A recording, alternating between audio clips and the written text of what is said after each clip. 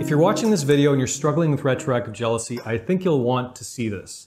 In today's video, I want to talk about how you can set the goal of overcoming retroactive jealousy. I think this might surprise you a little bit, and how you can get serious about beating retroactive jealousy for good in the new year.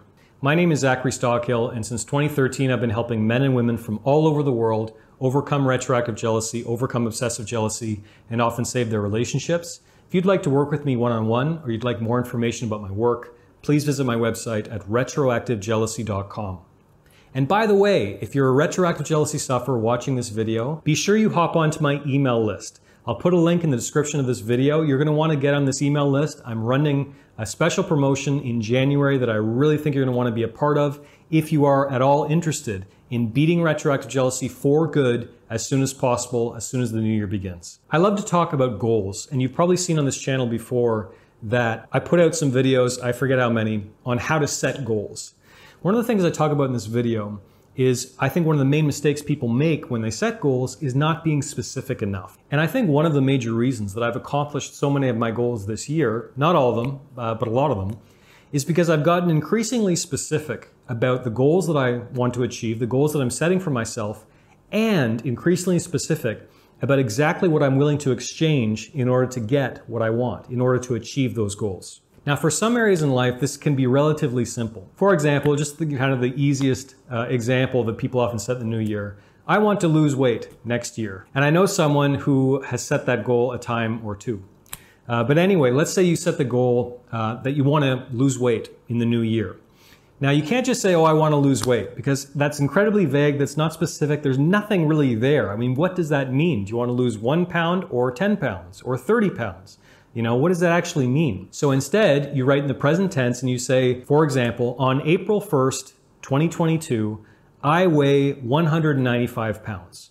Specific, right? That's very, very quantifiable. You can get on a scale and it either reads 195 or it doesn't. So be specific about your goals. Similarly, you can't set a specific goal without being very clear and specific about exactly what you're willing to exchange for that goal. Coming back to the weight loss example, let's say your goal again is on May 1st, 2022, I weigh 195 pounds. Underneath that, you can write things like, in exchange for reaching this goal, I'm going to sign up for a gym membership. I'm going to go to the gym at least 4 times per week.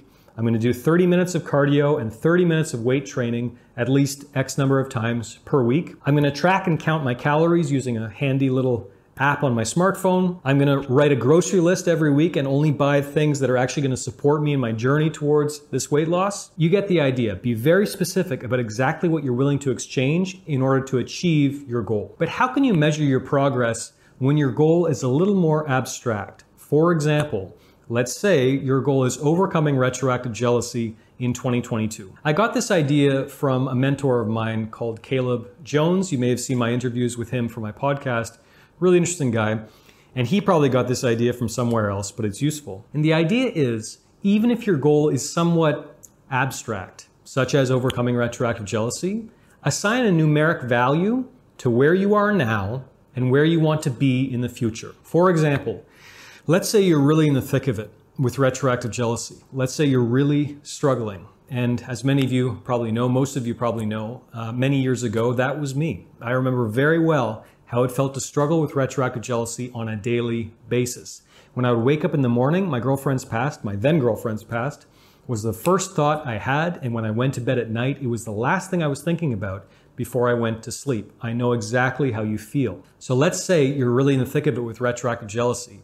On a scale from 1 to 10, with 1 being minimal, basically non-existent, to 10 being extreme, rate yourself. Let's say you give yourself a 9 in the 1 to 10 scale. Let's say you're almost at the extreme end of retroactive jealousy, or you feel you're right on the cusp. So the way to set your goal for the new year, for example, using the same example, is let's get really ambitious. By February 1st, my retroactive jealousy is a 4 out of 10. Right? Now, this isn't scientific. Obviously, you can't measure something like that very specifically using a number that's very measured and exact. But you get the idea. You can probably imagine how a 4 out of 10 experience of retroactive jealousy might feel compared to a 9 or a 10 out of 10 experience, how that might feel. Because chances are good that your retroactive jealousy has not remained exactly constant during the time you've been struggling. You might have days where, okay, maybe I'm at a 1 or a 2 or a 3, and then the next day you're at an 8 because you have a certain trigger. And then it goes down maybe to a 5 or a 6, and then to a 3, and then back up to a 9. You get the idea. You've probably had variations in the way you feel. But if you set a goal that you want a baseline of 3 or 4 out of 10 by February 1st, which, by the way, is absolutely achievable. And if you don't believe me, you can click the link in the description about success stories and testimonials on my website. People who put in the work get results. Sometimes in as little as 2 weeks. I'm not kidding. You can watch their videos. You can read their comments to get confirmation of what I'm talking about. But anyway, that's not an unrealistic goal, to get your retroactive jealousy down to a 4 from previously a 9 or a 10. Next, you want to think hard about what you're going to exchange in order to achieve that goal. Some examples, I'm going to sign up for a coaching call, either with Zach or someone else, or perhaps a therapy appointment. I'm going to talk to my doctor about perhaps getting on a certain kind of medication, your doctor or your registered mental health professional. I'm going to start a journaling practice. I'm going to read a new book. I'm going to sign up for a gym membership because exercise is actually really useful when you're trying to beat this, just so you know. You get the idea. There are all kinds of steps that you can take. And if you want a really easy, very simple, very straightforward, and by the way, it's totally free way to get started, again, you can click the link in the description. You can join my free mini course. This is a free 4-part video mini course that I put together on getting started overcoming retroactive jealousy. So click the link in the description, sign up. You can enter your email address. I won't spam you. You can unsubscribe anytime. It's totally free. But this is just one way to get started overcoming retroactive jealousy. The point is to start thinking clearly about what you're going to exchange in order to get what you want. So if your goal for the new year is overcoming retroactive jealousy, number one, fantastic. I think that's a fantastic goal. You have no idea how great your life will get once you start beating this thing.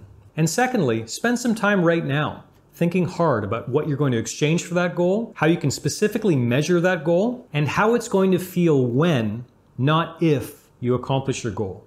By this, I mean try to think about how that's going to feel when you reach this goal of beating retroactive jealousy or seriously limiting your retroactive jealousy. What are the benefits you're going to experience in your life? How is your relationship going to improve? How is your sleep going to improve? How is your social life going to improve? How is your working life going to improve?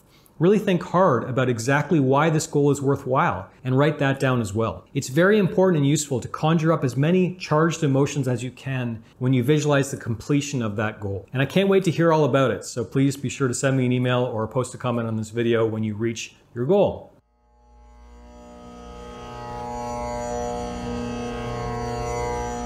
Thanks for listening to the Zachary Stockhill podcast. If you enjoyed this podcast, please be sure to subscribe and leave a rating and review on Apple Podcasts or your podcast app of choice. To learn more about my work on jealousy, relationships, and more, please check out my YouTube channel at Zachary Stockhill. For information about my online courses, books, and coaching service, please visit my website at retroactivejealousy.com.